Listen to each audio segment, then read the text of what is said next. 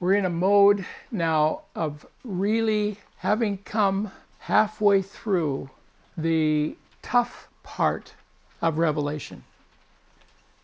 Chapter 19, and I'm not going to read through it. We're going to walk through it this time. Normally we read it, but we'll do a walk through.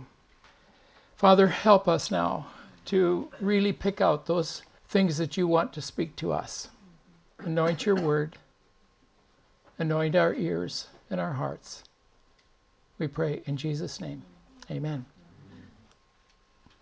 The revelation of Jesus Christ, the Lamb and his bride. Revelation 19. And this is the blessing that we read to ourselves every Sunday that we've been going through this book. Let's read it together.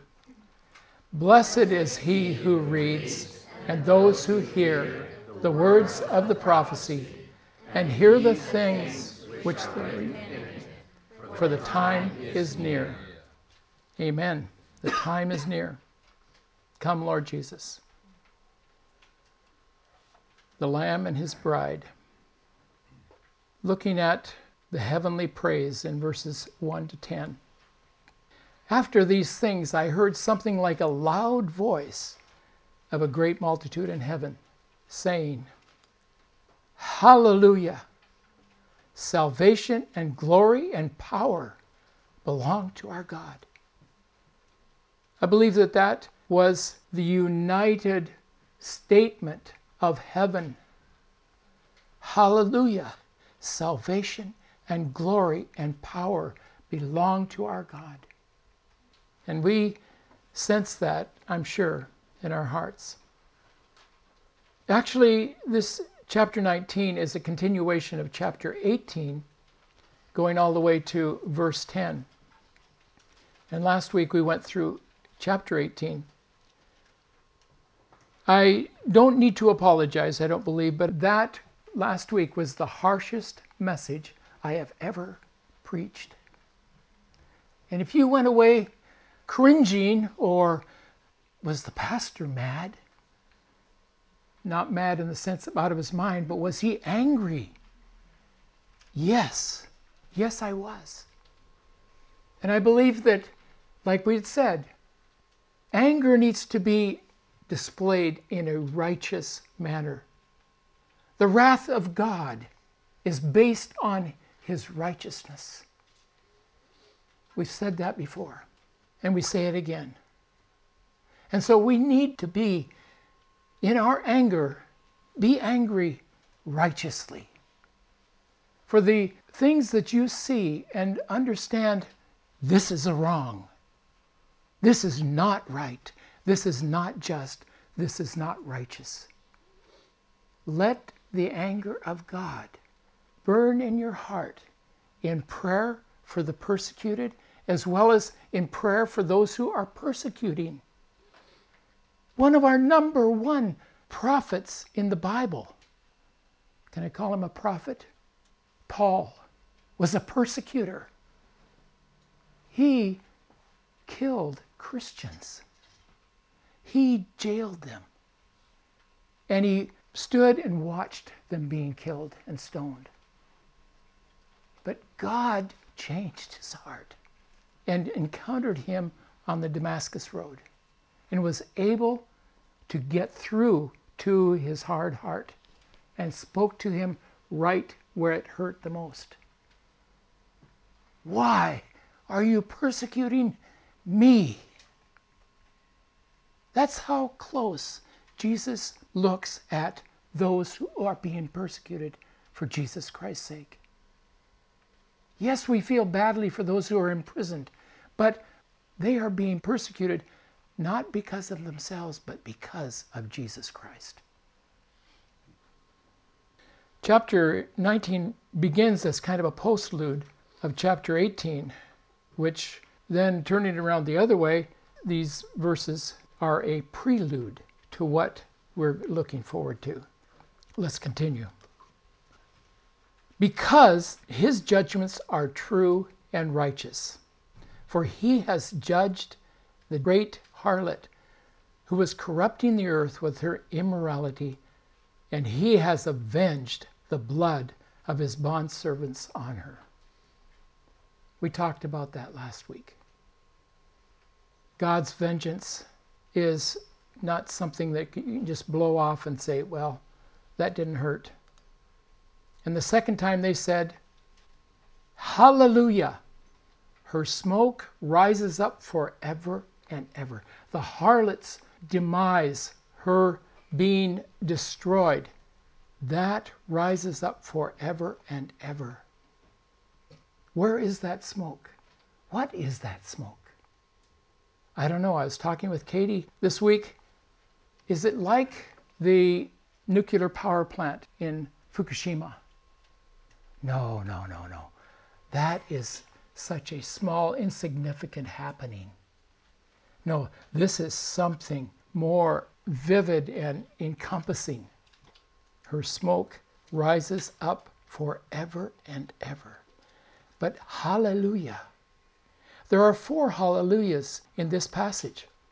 And the 24 elders and the 4 living creatures fell down and worshiped God who sits on the throne, saying, Amen, hallelujah. You know, we're not going to be sitting around, I don't think, in heaven. We're going to be falling down a lot in heaven. Good exercise. Hallelujah. Amen. Hallelujah. And a voice came from the throne saying, Give praise to our God, all you his bondservants, you who fear him, the small and the great. Then I heard something like the voice of a great multitude, and like the sound of many waters, and like the sound of mighty peals of thunder. Hallelujah! Hallelujah! Hallelujah! Hallelujah! Hallelujah! Hallelujah! Hallelujah is actually a word for praise, but I understand it's not really a verb. It is a statement. Hallelujah. Hallelujah. It's like, wow. You know what? The Jews use that word constantly. It's like, wow. Incredible. I can't believe it. Here's the incredible thing. The Yah is what we're talking about. It's Him, the Most High God. Hallelujah. Yahweh, the one who sent His Son, who came to redeem us to the Father. Hallelujah. Hallelujah. Hallelujah. For the Lord our God, the Almighty, reigns. Let us rejoice and be glad and give the glory to Him. For the marriage of the Lamb has come, and His bride has made herself ready. His bride has made herself ready. Who is His bride? We, the church. And not just us, not just those upstairs, not just the churches in Japan, but He is the Lord of all the churches, including those ones that had preceded us and those who are in the future. Our eternal God. We are His bride. We are the one who has fallen in love with Him. Fallen in love is not really the concept. We are made to love Him. We are redeemed to love Him. That's what it means to be in love with Jesus Christ, is to be redeemed. His bride has made herself ready. And one of the reasons why I was so angry last week in my message was because it was come out of her, the harlot, come out of her, people of God. Because we are compromising ourselves. Know where the lines are. Know where you have stepped over the line. And the Lord has been convicting me also of stepping over the line, meaning taking a step into the world and becoming like the world. She's made herself ready. That's what we're about in gathering here and studying God's Word, and this book in particular, Revelation. His bride has made herself ready. A wedding isn't, oh, I just got married yesterday. No, that's not what it's like. It's that I have been changed from the inside out. It was given to her to clothe herself in fine linen, bright and clean. For the fine linen is the righteous acts of the saints. Linen is made of flax. It's very hard to process and to make cloth. You know what flax is? It's wheat. It's a sheaf of wheat. But it is a very sturdy cloth. It's a very expensive cloth. It's a very smooth cloth. But it has distinct grains in it. You can see the grains. She's been given cloth, fine linen. And the marks of Jesus Christ should be showing in us what our character and our person is. Oh, I recognize that person. I don't know his name, but he has the nature and character of Jesus Christ. I wonder if that's what Jesus meant when he said, if a corn of wheat fall into the ground and die, it'll produce 100-fold in us, and we're clothed in his righteousness. Bright and clean, for the fine linen is the righteous acts of the saints. That didn't come by our nature. That came by the nature of Jesus Christ in us. Thank the Lord. Praise the Lord that it's his righteousness that will attract people to Jesus Christ. Then he said to me, "Write, blessed are those who are invited to the marriage supper of the Lamb." And he said to me, "These are true words of God." Yes, we're invited. Then I fell at his feet to worship him. But let's read on. But he said to me, "Do not do that. Do not worship me. I am a fellow servant of yours and your brethren who hold the testimony of Jesus. Worship God. For the testimony of Jesus is the spirit of prophecy." And this angel says, I'm just like you. I'm a created creature. Don't worship me. Worship him who is eternal. For the testimony of Jesus is the spirit of prophecy. What does that mean? What's the idea of, for the testimony of Jesus is the spirit of prophecy? I think there's many things that we could say about that. And I discovered several opinions on that. But basically, what I think it means is that this book talks about one person. Basically, this talks about one person. Yes, there's thousands of names in here, but there's only one name that is the center name in the Word of God. That is the Lamb. That is Jesus Christ. The testimony of Jesus is the spirit of prophecy. That's what inspired this book. From the very beginning, this is the testimony of Jesus. The return of Jesus Christ is in verses 11 to 16. And I saw heaven open, and behold, a white horse, and he who sat on it is called Faithful and True. Who do you think that is? Let's all say his name. Jesus. And in righteousness he judges and wages war. We've already stated that.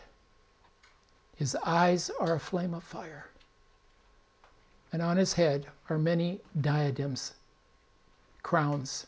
And he has a name written on him which no one knows except himself.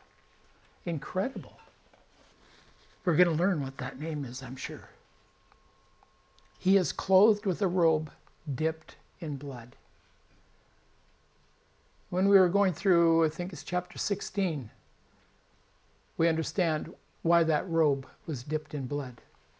Because he was tramping on the winepress, bringing judgment against those who had persecuted the church. And his name is called the Word of God. And the armies which are in heaven, clothed in fine linen, white and clean, were following him on white horses. And again, I ran into a discrepancy as to opinions of who were these armies. Someone said, well, these are the combined armies of angels and the redeemed. And I couldn't really find who are these armies. But one thing I know, they are clothed in white linen and they're riding on white horses.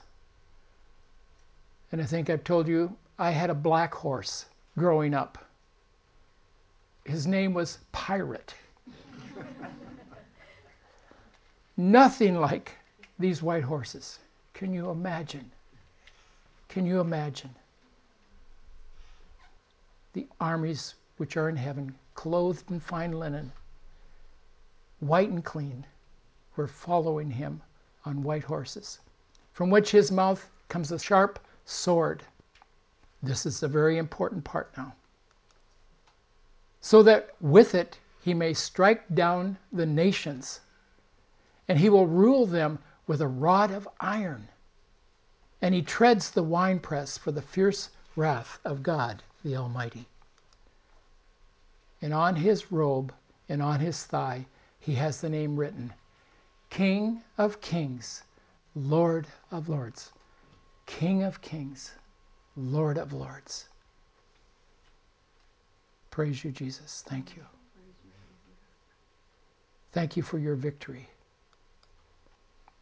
And then we come to the last battle. And then I saw an angel standing in the sun, and he cried out with a loud voice, saying to all the birds which fly in mid-heaven, Come, assemble for the great supper of God, so that you may eat the flesh of kings, and the flesh of commanders, and the flesh of mighty men, and the flesh of horses and those who sit on them, and the flesh of all men, both free men and slaves, and small and great.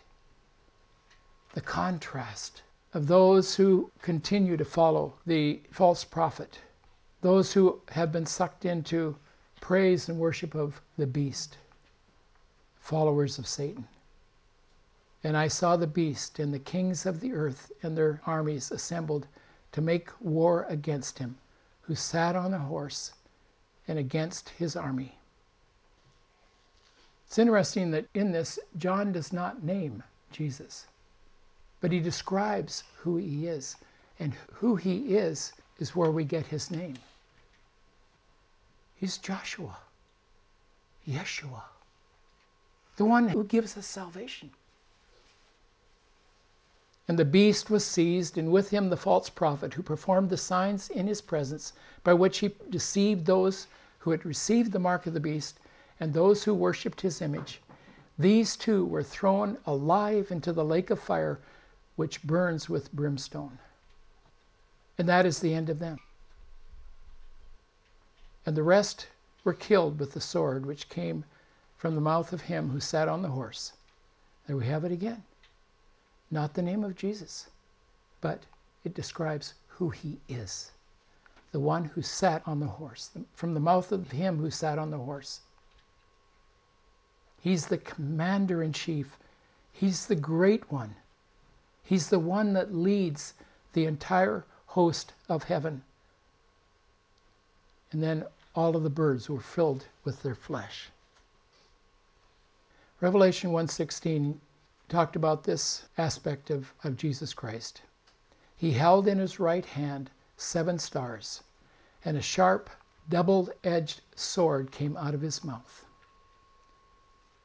What is this double-edged sword? You know it. What is it?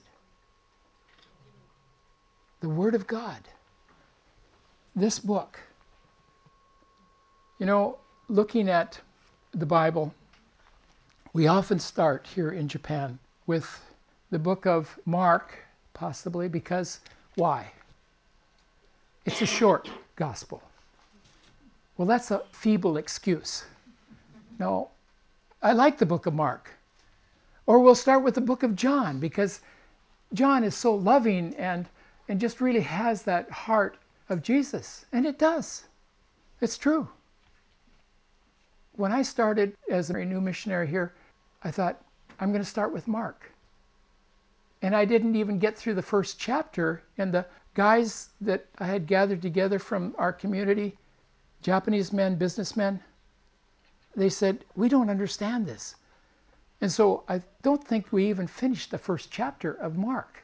And I said, well, where should I begin?